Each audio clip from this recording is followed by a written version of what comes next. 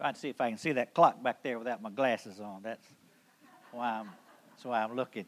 I've told several people already, I said I probably won't preach today because Baptist men have their time, and it usually takes a while for them to get through their commentary, and they certainly did a good job this morning.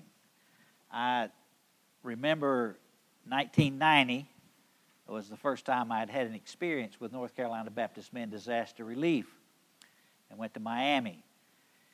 I've done some things since that time, but over that period of time, I've come to appreciate, as many of your men have, North Carolina Baptist men and their work that allows women, that allows Mennonites, that allows Methodists, that allows Presbyterians, that allows Catholics, that allows anybody who wants to work with them if they'll follow their plan, which is well organized, as you've heard testimony to this morning.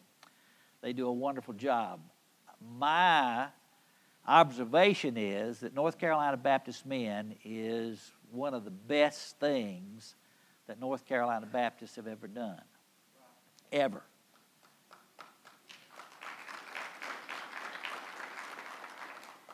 If you go to a North Carolina Baptist disaster relief meeting, you discover quickly that there are no qualifications for getting help.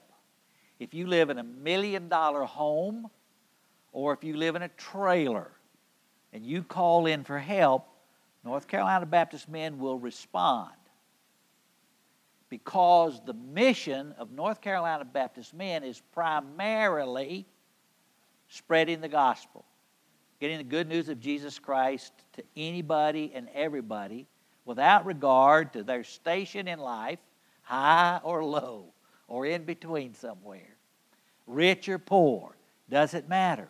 Now, if we go to $1 million house and discover that their stuff is scattered about out there in the yard and they really don't need our help, they just wanted a freebie, then the best we do is build a relationship with those people to talk about that and talk about the great needs that are there and do what has to be, and then move on where the need is greater, but you begin a dialogue with a group of people, a homeowner or a homeowner's family, because the primary goal is spreading the gospel.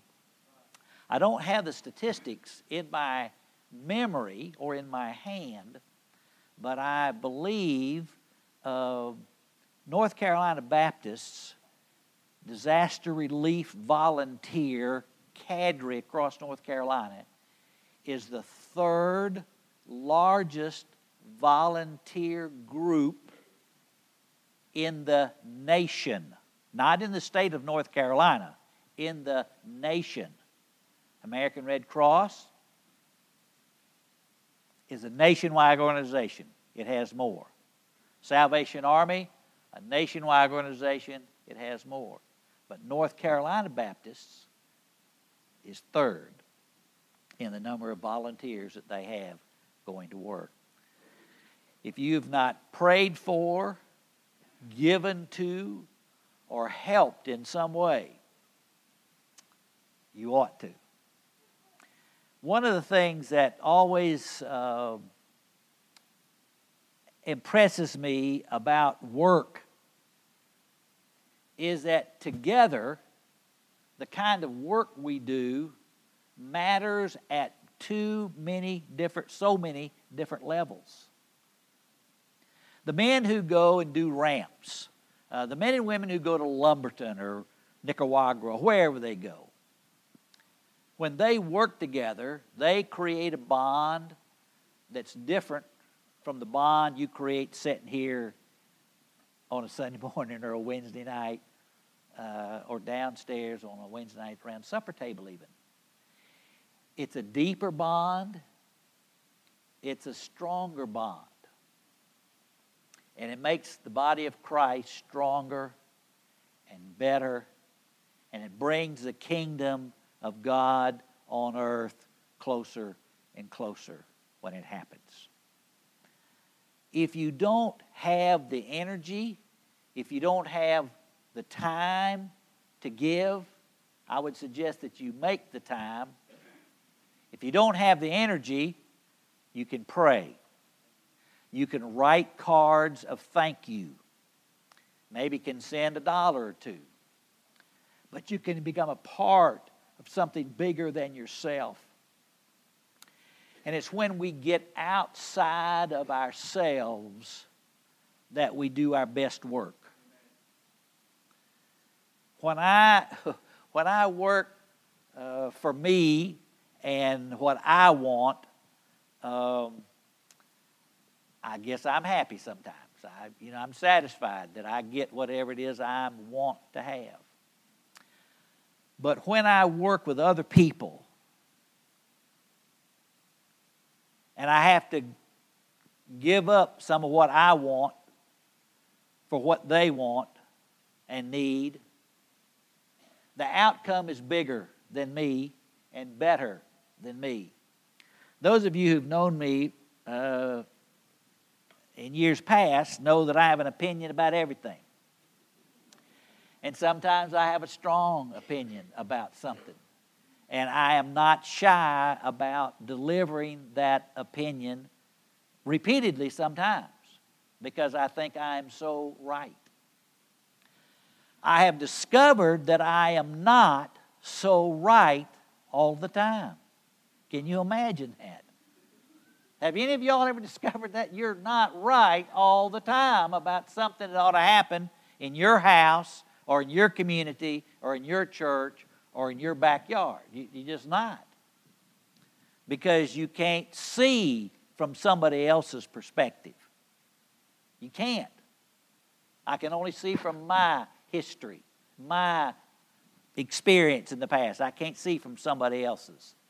But I know that God has taught me that I need to listen to that other person and hear them out and come to a compromise or change my mind altogether from here to here. And when I do, the bigger group is better. Whether it's the 4 people that were in my family when my children were growing up, the 4 of us were better off. The 4 of us were bigger because we made decisions together. And same things in my church or in my club or in my community, the same thing. But we have a hard time remembering that our opinion is not always the best opinion in town. And I am one of the first to know that I have a good opinion, but I also know that my opinion needs to change somehow or another. I tell you what, I'm going to stop. We'll start next week with a prepared sermon. We got lunch downstairs, and we got a lot of fellowshipping to do, and a lot of getting acquainted with one another. There's a lot of things that we're going to have to do together during this time of interim, this transition time. We're going to work together, and we're going to work at becoming the body of Christ that God wants us to be. It doesn't mean we're a bad body right now. It doesn't mean we've never done anything right. That has nothing. That's not on the table. What's on the table is the future. What is PG going to be in the future? What do you think God's calling you to be in the future? Now that calling is in a context. The context is not where I live in High Point. The context is not Asheville. The context is McDowell County. The context is PG. The context is PG Baptist Church. All of those matter. And we've got to think, how do we become the church God wants us to become? How does He work in our life as a body so that we become what He wants us to be? Now, there's no doubt that there's some people who are still wishing church was like it was in the 50s. I know that's true. Church will never, ever, ever, ever be what it was in the 50s, if it becomes that, it will die. It will die, I promise you. You cannot have a church from 1950 in 2018, 2019, 2020. It will not work. You've got people in this community who've never been exposed to church life. Healthy church life. Some of them were young and they went to some congregation somewhere and it was not healthy. Somebody was beating them over the head every week. Somebody was telling them every week they're going to hell. Somebody was telling them every week that God will get you. That's not what people need to hear. I don't mean that people don't need to be held accountable. That's true, they do. But that's not the thing they want to grow up on, because when they grow up on that as little children, they don't come back. They don't come back to church. They said, I've tried that, and it was not healthy for me. They don't use those words. They use other words to tell about how unhealthy it was. They just don't do that. So we've got to find a way. No, I'm going back home. I'm going back to High Point. You all have to find a way to be the church that God's called you to be in this place. And we're going to have to work hard at it. It means that we're going to have to hear each other out. I remember standing right there, and I had set up some rules. And the rules were, hear everybody's idea. We were talking about something that we wanted to do in the future. And J.B. Bundy, sitting right back yonder, J.B. always had ideas. You know about J.B. He always had ideas. And J.B. was talking about an idea that I thought was not really very good. I broke my own rules and kind of poo-pooed J.B.'s idea. Now, I wasn't terribly rude, but I poo-pooed his idea, broke the rule that I had made. Had to apologize to J.B., apologize to the church for being so stupid. But, you know, there is no cure for stupid, is there, Chet? No cure for stupid. Now, the reason I say that is not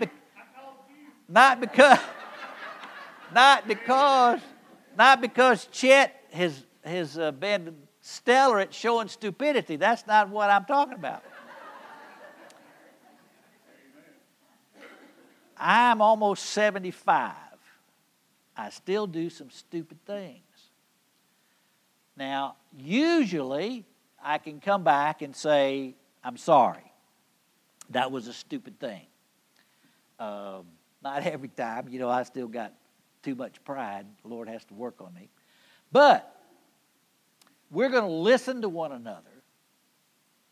And we're not going to say that's a stupid idea. Even in kind words, we're not going to say that's a stupid idea. We're going to listen to one another. We're going to pray together.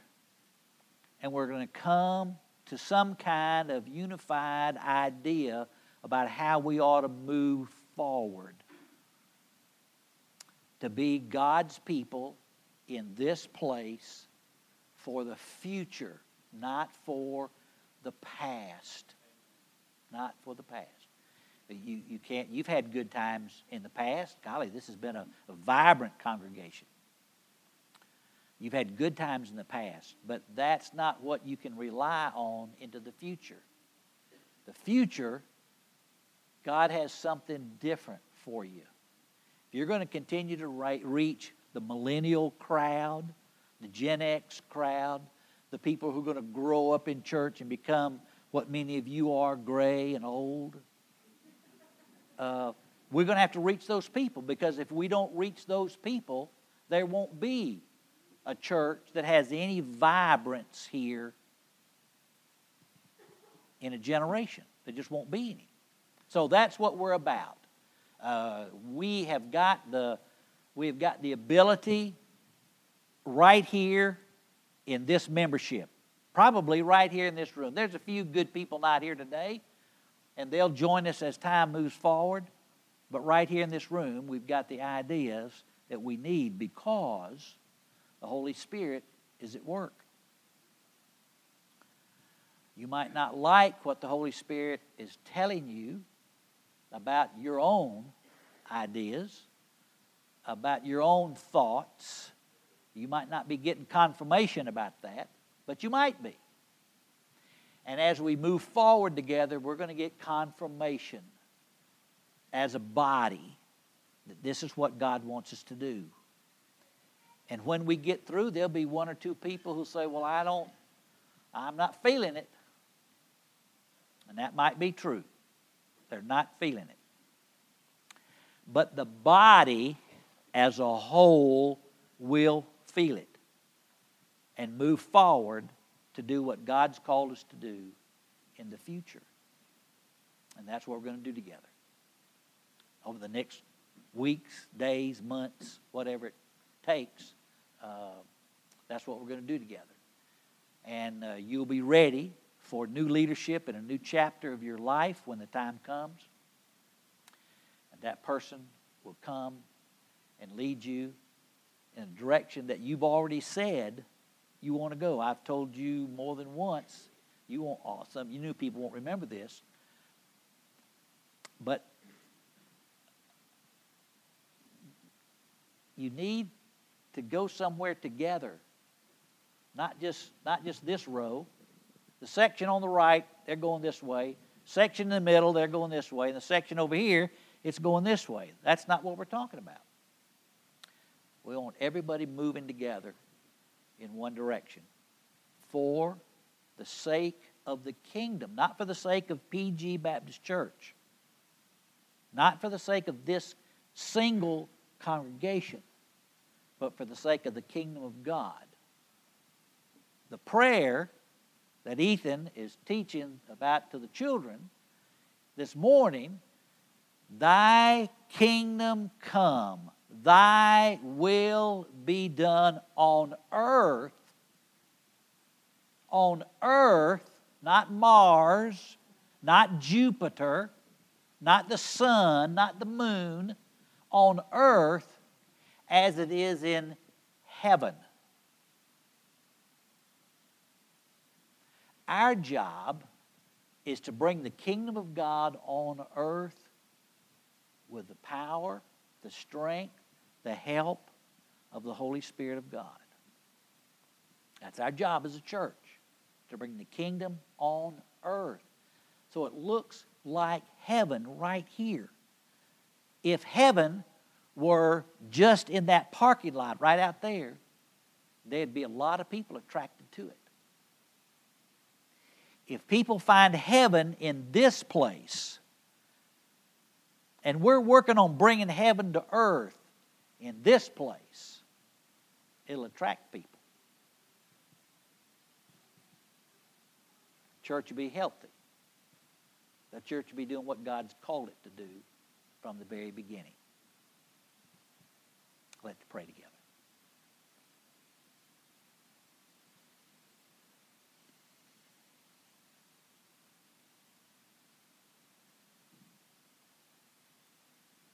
Dear God, we're grateful for the people that you gathered together in this room today to bring praise and honor to your name, to be obedient to you in their lives,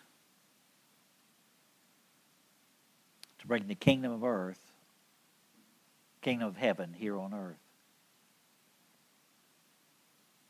Lord, bless us in our journey together to find the right path that you've called us to.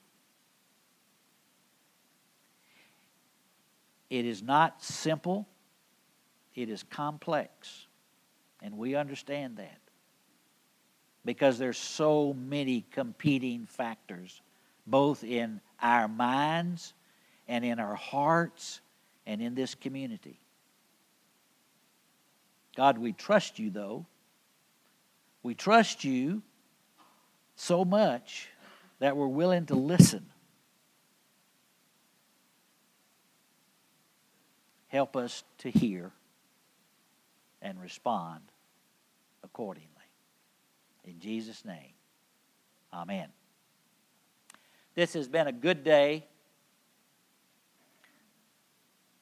If you have been around this place some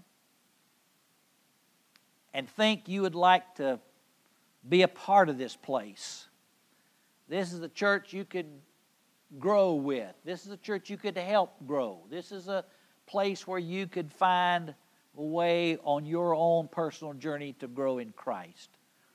And you'd like to come and be a church member, the church invites you to come today. Perhaps this week you encountered Christ in your life in some new and wonderful way, sometimes maybe for the first time. And you'd like to come today to profess your faith in Christ and say, I want to be a new believer in this place. Or I want to explore my faith. I don't know about church membership here, but I need to explore my faith a little bit more. We ask you to come and just tell me that. We'll honor that and help you in that regard. Come as we stand and sing the hymn of invitation for this morning.